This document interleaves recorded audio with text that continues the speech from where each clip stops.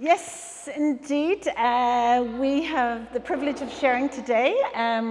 We have the joy of being parents to three. So Daniel, our firstborn, is here, and then Kathleen and Lizzie are elsewhere in the world. Now, some of you are parents, and we can't claim to be able to. It's such a big topic. But today we hope to cover some biblical principles and some personal lessons that we've learned. Now, some of you are not parents, either by choice or by circumstances, but many of the things that we share today are important not only for that parent-child relationship, but also for other deep relationships. I also want to appreciate the singles. As a parent, I want to appreciate the singles who act as uncles and aunts to our children. You don't have to be those real uncles and aunts, but some of you are uncles and aunts. Nelson, who's usually with us, I really want to acknowledge him.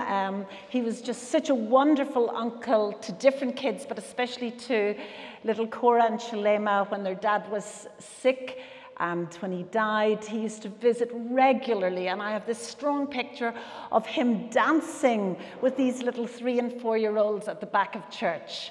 And so we want to say to you, singles, we value your input into our children's lives.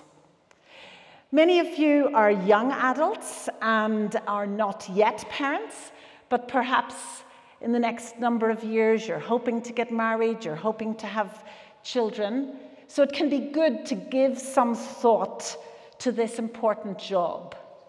We spend so many years training for our job, as teacher, as lab technician, as midwife, whatever it might be. And yet this really important job of parenting, we often have no training for it at all. So we're going to look around what are the habits of our home life. So being a parent, it's not just something that happens once. It's to do with the daily routines and habits that we establish. I do remember the morning of the day when Daniel was born. So my waters broke, I knew I was going into labor, and I was so excited and said, I'm going to have a baby, I'm going to be a mummy. Now Jerry, who'd worked in obstetrics, knew better than me the tough day that lay ahead. But just to say that giving birth is only that tiny little part of being a mum. It's something that continues for life. Yeah. So I want us to think, what are the habits of our home life? And in Deuteronomy 6, we see some of these habits outlined. It says, "These commandments that I give you today are to be on your heart. Impress them on your children. Talk about them when you sit at home and when you walk along the road, when you lie down and when you get up." So what picture does this give to you about the life of a family? Can you picture the parents talking with their children about what's important? Not just now and again, but every morning, every evening, every mealtime, every day as they sit together, every time as they walk together. There's a sense of life together and living that life in the acknowledgement of who God is and of loving God. So then the first habit I want to talk about is having regular times for interacting. And this can be relevant for many relationships. This is true for friendships and also for our relationships with our parents. So meals together is a good place to start. We know that in biblical times and in many, many cultures, that eating a meal is a sign of community. And we can think of the importance of it when we think about how Jesus actually used a meal and the breaking of bread together as a symbol of community, of this is my body broken for you, eat and remember. So it's a symbol of our connection with Jesus and our connection with each other. So it is important for us to establish good habits around meal times. I know sometimes when we're visiting, maybe with family or friends in Ireland, they might say, oh, you know, if it was breakfast time, and I might be going to call our kids, and they might say, oh, don't worry, they can sleep in, or they can come when they're hungry, it's okay. But for us, it was important actually having the time to sit down together to eat. For me, growing up, the TV was on all the time, I could say, at meal times. And I really think that had a negative impact on our family life. Like, I hardly remember any serious conversations, to tell you the truth, growing up. And I think now in today's world that might be like devices at the table that are distracting people from really interacting. Now, I realize that some parents might be late home from work, and so you don't want to be eating really late. Do remember, parents' kids need like 10 hours of sleep every night, and as teachers we see the impact if they're not getting enough sleep. So it won't always work, but it is important to consider how you can have regular meal times together and to make that a regular habit. In our home, we have the habit of having tea and a little bit of chocolate or something sweet after our evening meal. So that's become a routine, and nobody rushes off. Everyone knows that's happening. And when the kids were young, that was a time to talk together. For quite a few years then, we had devotionals together at that time. And of course, that's then a time when that the kids start asking questions. And as you know, kids have so many questions. There's so much going on in their little minds. And it's really important that we take time to listen and to share. Another thing that really worked for us was having a time of reading bedtime stories, reading to our kids, even up to maybe when they were 12 years old. And I know some people even go beyond that. But that's a time to enjoy together. As children grow older, their needs change. I know some of you are adapting now to having teenagers in the house. And so it's important still as teenagers to still have those times of interacting. I remember when our kids were teens, we thought we were doing well as a family, and we had lots of family times. But then Daniel came to us and he said, you know, we have family times, but I never have any time with you two yourselves. And I'm really glad, Dan, that you challenged us on that. And I think that then really made a difference to our relationship to then have that time to actually talk together and just to be aware of that. And, you know, as they grew and went away from home, then it was important to establish new patterns. And we're very thankful for WhatsApp and to be able to keep interacting with them.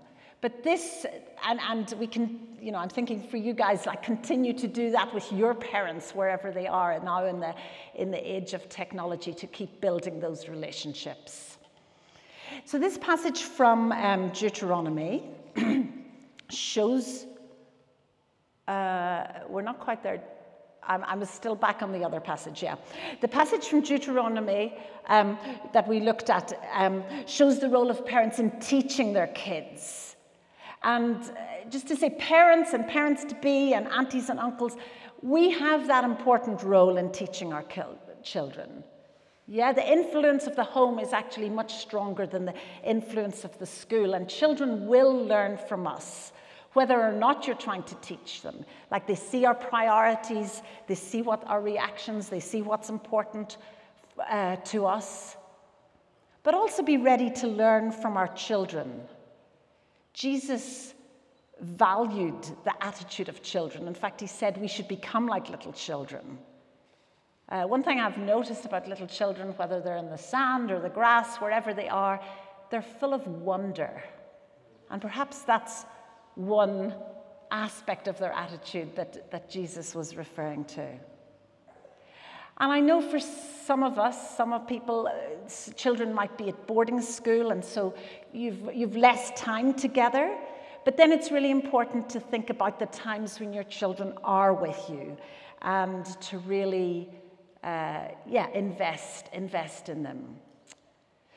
My experience with working with young children is that they don't need fancy toys. They need opportunities to explore the world around them and to play and to interact with others. They need adults who listen to them, who'll take their ideas and their questions seriously. I know many parents feel they need to accept a job, even if it's far away from their family.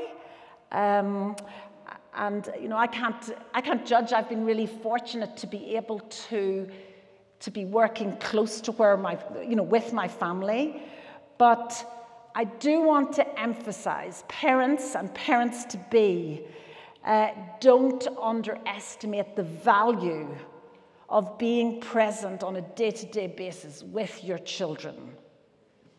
At school, we have a lot of UN families who are often working in Congo, South Sudan, or Somalia. On Fridays at school, we have a short time where kids have the opportunities to share how they're feeling. And I've just been shocked at how often their feelings are impacted by their parents coming or going. So they'll say, "Oh, I'm feeling happy because my mom's coming back next week." Or, "I'm feeling sad. My dad's going to go. He's going to be away for some weeks." Like, that is the thing that's impacting them the most. That is something that's really, really valuable. So, yes, just to say again, today we're looking particularly at parent-child relations, but that these things are applicable for other relationships. And just to take time to invest in relationships and develop habits for interacting together. So another habit we see in the Bible is to do with celebration. So we'll go on to the other Deuteronomy passage. So in this passage, Deuteronomy 12 and Deuteronomy 16, and even other places in Deuteronomy, there is so much about rejoice before the Lord. You and your families were commanded to rejoice, celebrate, rejoice. It's for your sons and your daughters, but it's also for the wider community. No one is left out. And I think even then, as families, we do need to be aware of who are the singles and are they included in our celebrations, and singles, you're still part of a family of the church, a family of friends, your other families. So take times. God is saying, celebrate, rejoice before the Lord. Can you imagine it 4 times a year, having 7 days with your family and the wider community? So in the Bible, people are encouraged to work really hard, but there's also this really strong pattern of the importance of rest and of celebration. God's commanding us to be joyful, to set aside time to be joyful. He wants that for us. He knows that we need that as people. And these joyful times are in the presence of the Lord. It's not like we're having a party and we're forgetting him, but that we're celebrating all the more joyful because he is with us. So then that's one of our habits then, is to have regular times of celebration. So what might that look like? I mean, maybe it's getting together weekly with family and friends. Maybe it's doing something special together. So Jimmy, you can just go on to, go on. Yeah, keep going. Are you going backwards, I'm wondering? Yeah, just one more. I mean, it's just showing, another habit, regular times of celebration. So what might it look like? It might be doing something small, special together. Actually, Jimmy here, he doesn't know I'm going to say this, but he used to have regular Saturday afternoon movies with his boys. You know, even that is a little mini celebration in the week. A time together where the dad puts a bit of effort to choose a movie, get things set up, and go for it. That's a time together.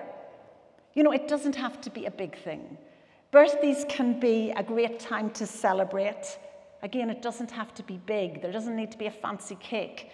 We used to get a tub of ice cream, put a few sweets on it, and stick a few candles in it. Like, that's fine, just a few friends. It doesn't need to be big, but those can be times of celebration. Play some games together.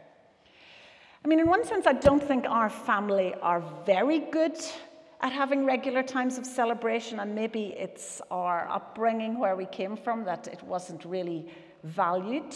But I do strongly see it as a biblical principle and something worth investing in. Okay, the next habit is having a nurturing environment. So one of the pictures we have of God is as a gardener. So in Isaiah 5, it talks about how God tended his vineyard, his people. Now, gardeners know about plants. Royce Iverson, who was our pastor here for some years, he was a gardener. And when he was leaving, he took plants from his garden and he brought them to us. But I remember him saying, oh yeah, these ones need to be in the sun. These ones need to be in the shade. He knew exactly what was the right place for different plants. And so it is with us. Our role as parents is as a nurturer or a gardener, providing that environment, providing that right soil where our children will grow. You know, when children are different, what works for one might not work for another. And even over time, there's change, and the input will need to be different. I see a lot of good examples in this church of parents recognizing their children's individuality and providing just what they need. So a few examples. I don't know if you know that Alex's son, Maldwin, he's very interested in architecture. He's really good at those kind of technical drawings, you know, with the ruler and, you know, getting out designing things. And so his parents encourage that. They make sure he's got the paper, the pencil, the time he needs to do that.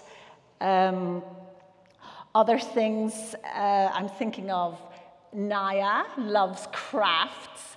And so Trina has all the bits and bobs, the little fabric, the little things that she needs, or maybe her little sewing kit, I'm not sure, but the things that really work for her. We've got some great little mini musicians in this place, like Bagabi, whose parents have the guitar, and Zion with the drum, and some older musicians. Jackie making sure that Jonathan had like music lessons and able to develop that talent. Sanyu, who loves books and, you know, can keep reading, so making sure she has that. Jal, who loves animals, and so even though Trina might not want lots of pets, but to have that nurturing environment for Jal to flourish, to be happy, like, we do it. I see Gloria with just her warmth and her sacrifice and just giving into Natalia's life. So all of these are examples. And, you know, as some of you become parents in the future, you've many mentors here that you can come to for advice. Part of that nurturing is loving discipline. So teaching them what's right and having fair consequences for when they do wrong. So for example, if your children are always leaving a mess, not tidying up their toys, you might tell them, if you don't tidy up your toys, I'm going to take them away for 2 days. So they know the consequence. You follow through with it if you need to, but it's a fair consequence. It's important for us to really have self-control. It is easy with kids to get angry, and I've struggled with that. But we shouldn't be acting out of anger. We need to act out of love for what is best and to teach them the right way. And building trust is really important in all of this. It's important that our children can trust us and trust what we say. Sometimes at school, I'll hear less experienced adults saying things that they don't really intend to carry out. So, for example, something like, if you don't finish this, then you won't be allowed to go home. And it's like they think that it's okay to threaten the children because they're not actually going to carry it out. But then we lose the trust of children. Similarly, if there's something difficult to say, like sometimes I see parents saying, no, like I won't leave you, like to their little ones, but then they sneak out when the child's not looking. You know, but I'm thinking also of a story of a child, Umar. He told me that when he was 3 years old, his mum got a job where she was going to be working in South Sudan. And she was about to leave the next day. And he cried and cried that he didn't want her to leave. And so she said, okay, I won't leave.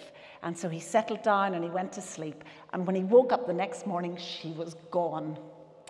And so that was the first eroding of trust. And after that, there were also times where she said, I'll be back for your birthday. And she wasn't back for her birthday. Like, if something comes up that you can't keep a promise, you just need to explain the situation. But you don't want to be just trying to keep them happy now and saying something that'll keep them happy if it's not actually the truth, because they have to be able to trust your word. Now, part of a nurturing environment is staying strong as a couple. And I know some are single parents, and God will give you strength for that task, but his ideal is that children are raised in a home with a mother and a father. So our children used to sometimes ask us, oh, who do you love the most? So I would always say, I love Jerry the most. So for our children, having the security that we were strong as a couple, like that gave them security and role models. And we can end up giving out so much to our kids that, you know, we've nothing left for each other. And yet that's not in our own or in the kids' best interest. Yeah. So no one is perfect as a parent. You know, we can't be perfect. Our own parents weren't perfect. You know, we try to do these different things, but, you know, we don't always succeed. I often got things wrong. You know, Lizzie was so strong-willed as a young child. Like, I wasn't always patient. Like, I remember times, like, say when she was like 5 or 6, and I'd be carrying her, and she'd be complaining about something, and I remember a few times, like, just dropping her, just letting go of her and dropping her. Like, I know you all thought I was caring, but, like, these things... But, you know, anyway, sometimes I got frustrated. We're not perfect, but God's grace extends to us in this as it extends to us in all things. And so we bring this big job we're giving to him in prayer. You know, knowing he cares for us, knowing he'll give us strength for each challenge. And we bring our children to him in prayer. There's power in prayer. We continue to pray for them at each stage of our lives. For those of you who are interested, Jackie has a digital book called The Power of a Praying Parent. And she's willing to share that for those who are interested. But we continue to pray for them even as they go. I think some mums especially are almost afraid of that time when they'll leave home. But we can let them go, confident that God is with them. And we've really seen that in our kids' lives. And actually, we're blessed that some of them have bounced back to us. But let me share one example of God's care. So Lizzie moved to a new city recently for work in England, and it was her birthday was coming up, and she was thinking, oh, I won't get any presents this year because like nobody knows me here. And she went to church, to a new church, like a couple of Sundays before her birthday, and this guy came up to her and he gave her some birthday presents, and he said, God told me to get these birthday presents, and I think it's you I'm meant to give them to. So we really thank God. So I want to end my part. Jerry's coming up, but I want to end this part by saying parenting is very joyful. So I want to share this poem that I wrote for Daniel when he was 20. I gaze enthralled. Your face, fingers, toes, tiny yet perfectly made. What thoughts lie under that soft down of hair? You laugh and joy breaks out around me, dancing through the garden to my heart. In your manly frame, stubble on your chin, a million sparks of creativity and thought under that spiky hair. Still your laughter explodes and joy dances right across the world. So probably, Daniel, you don't remember, but there was a particular Skype call that kind of inspired this second verse, like just where you were sharing something you were happy about and laughing. And it just was that when our kids are joyful, that joy comes to us too. And so that's what I was capturing there. And God calls us his children. He rejoices over us. And what a wonderful that picture that is for all of us. Yeah.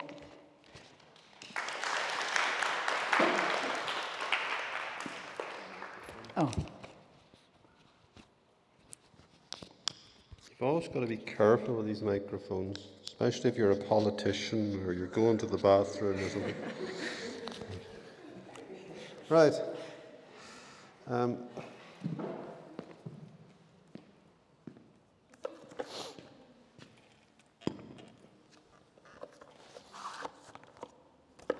One of the things that you learn if you work with babies is that men and women handle babies differently. And women are always horrified when they see someone picking up a little baby and throwing it around the place. And therefore, I'm just saying that when it comes to family, you've got different roles. And when it comes to speaking, I'm not going to pretend to be the same as Moira in what I'm saying. I'm going to take off my mask now, yeah. But there's a few words, if we could just go to the next slide, please. On spiritual headship, and I'm speaking primarily to men here, and I'm not following some politically correct gender role narrative, so you've got to live with that. Next one. Priest to your family, priesthood. One of the requirements that St. Paul lays out in 1 Timothy chapter 3 for someone to be a deacon or elder in the church is that they manage their own family well, in verse 4 and 5. And if you can't be a priest to your own household, you probably shouldn't think that you're well qualified to be priest to the church or the nation. There are men in this church who can testify that I have given them this counsel, I've said it to them, and I have yet to regret saying it to anybody. Lots of people think they're called by God to do something or other, but if they can't function and focus on their role as a husband or a father, and they get over-focused on their ministry, then there's a problem. You shouldn't get focused as a new husband or a new father on your ministry. If we look at the Old Testament, there was even a rule that when someone got married, they couldn't go to war for a year. That they were meant to focus on their marriage, that it was more important than the nation, if you like, or that responsibility. So it's really important not to get confused on this. And there are many families that get destroyed by people not focusing on their family because they think they're meant to be focusing on their ministry. And there's many ministries that subsequently fall apart because they didn't focus on their family, either because their marriage falls apart or because they end up with lots of issues with their children that wouldn't have been there if they had had the correct focus at the beginning. So that's why I'm saying that your family is a priority. You know, to those who are faithful in small things, greater things will be added. Those other things will come. But I'm never impressed by someone who's getting all excited about their ministry if it's at the expense of their family. It's just basically like driving on the wrong side of the road. Something bad is going to happen. And they're just going too fast without, thinking what they're going to meet coming around the corner. So it's really important that people understand in church that ministry is not something they should focus on for family. And I remember, seeing people complain when I saw people in my own church growing up, getting married and then just drawing back, because they all wanted them to teach in the Sunday school and do this and do that and do whatever. But, this one young man I know who did it, he was right. He pulled out of a lot of the things he was doing. And, the sad thing is that, his wife died of cancer and he was left with one daughter. But if he hadn't focused early on pulling out of all the church stuff and just focusing on his family, he wouldn't have had the relationship with his daughter or even his wife to live through that. So I think it's important to realize what priorities are, and don't look to your church, you want someone to do something for them, or to your deluded ego that you're meant to be getting involved in church stuff if really you're meant to be focusing on family. Related to that is the idea of prioritize. It's the same with professions, careers, and business. Priorities, it's fine to go and work hard and plan ahead and to want material security for your family, and particularly for single parents, this is even a bigger issue. But if it starts taking up all your time and all your mind and all your heart, then it has overgrown its boundaries. It's become cancerous. To materially provide for your family is a good thing, but wives and children don't live by bread alone. Relationships don't just happen on their own. And material provision can't substitute for emotional and spiritual provision or replace quality time spent with those who love and love you. And many people don't realize this in time. And, they get to the end of their lives and they've got broken marriages and alienated families. And I can assure you that your business colleagues, your clients, your bosses, and your workers are not all going to be rushing to your bedside when you're dying. And if they were, you wouldn't want them there. If that's where your treasure is, your heart is also. If people's treasure is just put in that sense of identity that comes from work or material security or whatever, they'll discover that it's a very small blanket when the world gets cold. So it's not going to cover them. It doesn't provide what they need. And the third thing I want to move on to here is prayer. The Catholics call the Lord's Prayer the Our Father, or the family prayer. And they say that the family that prays together stays together. And Maura's touched a little bit on this, of having times with your family. But I think it was kind of interesting, if you go and look at Matthew chapter 6 and look at the Lord's Prayer, it's all about family. It starts with Our Father. The Catholics call it the Our Father. It starts with Our Father. It's about family relationship. The nature of prayer is viewed within the context of family. And, I was amazed when you go through that prayer, there's so much of it that's sort of about healthy, organic family relationship, but operating at the spiritual as well as the practical level. So, when it says, Our Father who art in heaven, hallowed be thy name, you go on and it's forgive us our sins, our debts, as we forgive others.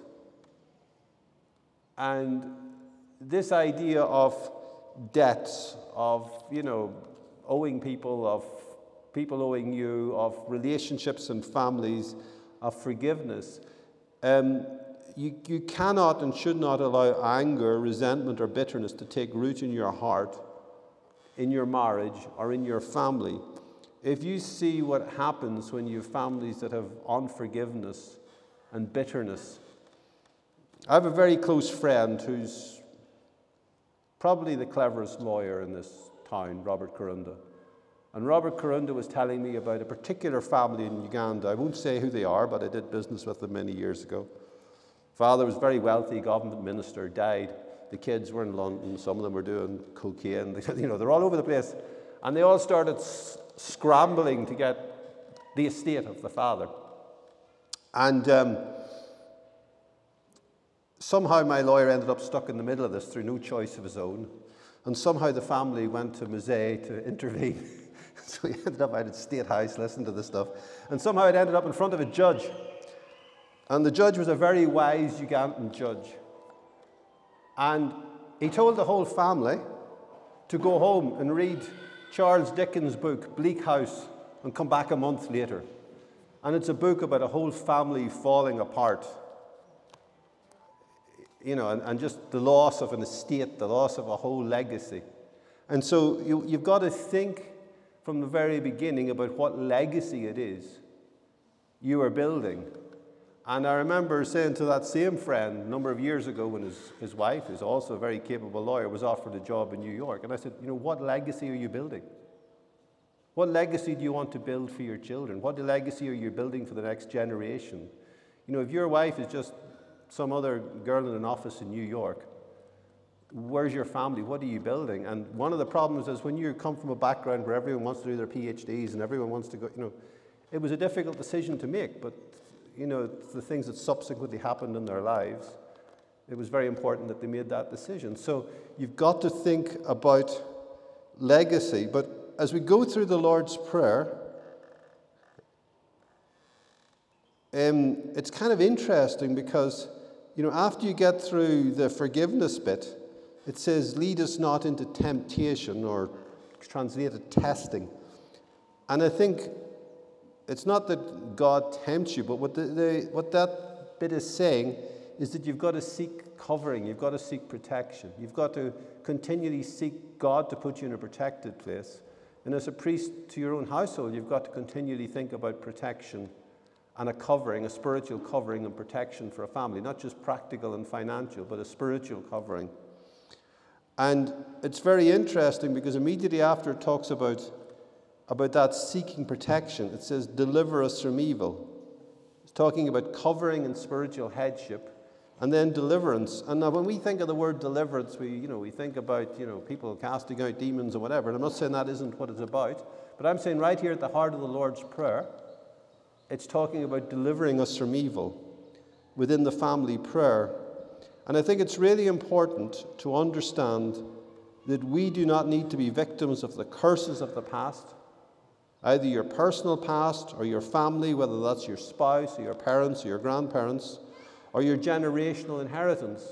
And it doesn't matter whether your generational inheritance comes from Africa or comes from Europe. There's plenty of bad stuff back there in the past that you might not realize until you dig into it. My ancestors rustled far more cattle than the Karamojong ever did. That's why they were sent to Ireland from Scotland. It took them a few weeks to rustle 10,000 head of cattle when they had a disagreement with the English. And the English got very upset and said, well, either execute you or you've all got to go to Ireland. And then they're sent there to fight instead. That's hundreds of years ago, but that's an inheritance. So you think that violence just comes from want this, but, these inheritances are there. We all have to realize that they are there, and it's important to not be passing on your problems to your children. Your children are quite capable of generating their own problems all on their own without your help. But the least you can do is cut off the generational stuff that has impacted you. And I don't have the time or the inclination to go into the stuff that I ended up with. But all of us have stuff, and anyone who thinks they don't, I suggest that you go on YouTube and look up Derek Prince's videos on blessings and curses and on deliverance, and go and watch them for a few hours. And you begin getting an understanding of the spiritual dynamic of how that world works. But I think it's incredibly important that you recognize that you have the opportunity to break those chains, and you have a duty to. You have a duty to your children, and you have a duty to yourself, and you have a duty to your spouse. And you do them all a great disservice if they have to carry your burdens or your ancestors' burdens into the next generation. It's really important that you deal with that. And when I was wondering about where we move to in this, there's a couple of things came together. I wanted to just spend a bit of time with Patrick singing over the congregation, but also this is a time of communion in the church. And so what I'm going to do is I want to hand over to Moira to lead us into communion. And I'm going to just join Patrick, and we're just going to, as we're having communion, we're going to sing through two songs. One is Break Every Chain, and the other is The Blessing. And it's the idea of breaking off the curses and moving into the blessing that God has prepared for us as his people, as his families. So I'll hand over to Moira, and I'll give her this so I can use the mic. Oh, okay. So as we come to communion, I'm reading from Isaiah 53. Surely he took up our pain and bore our suffering. Yet we considered him punished by God, stricken by him and afflicted. But he was pierced for our transgressions. He was crushed for our iniquities. The punishment that brought us peace was on him, and by his wounds we are healed.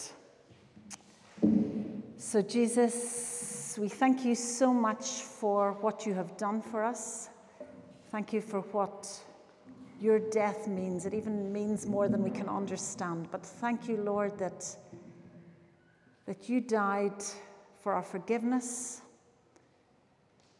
but also that these iniquities, that are these things that are passed down, that are sins that have been generational in our families, that you died so that those can be crushed. Lord, we really thank you. Lord, as we take this bread and wine together, Lord, we remember and we rejoice in what you have done for us. We say thank you, Lord. Thank you for what you have done. Amen. So the people there's two stations for communion. So come and have communion. And then Jimmy, would you put up the last slide of the PowerPoint? There's going to be a chance then to either go into small groups to pray for each other, pray like either breaking free from anything in our family backgrounds that stops us operating in the fullness, praying for those who are parents or who will be parents, that we parent in a godly way. Or if you wish and you have something specific that this is stirred up within you that you want prayer for from a couple of leaders, then please do come to the front after taking communion.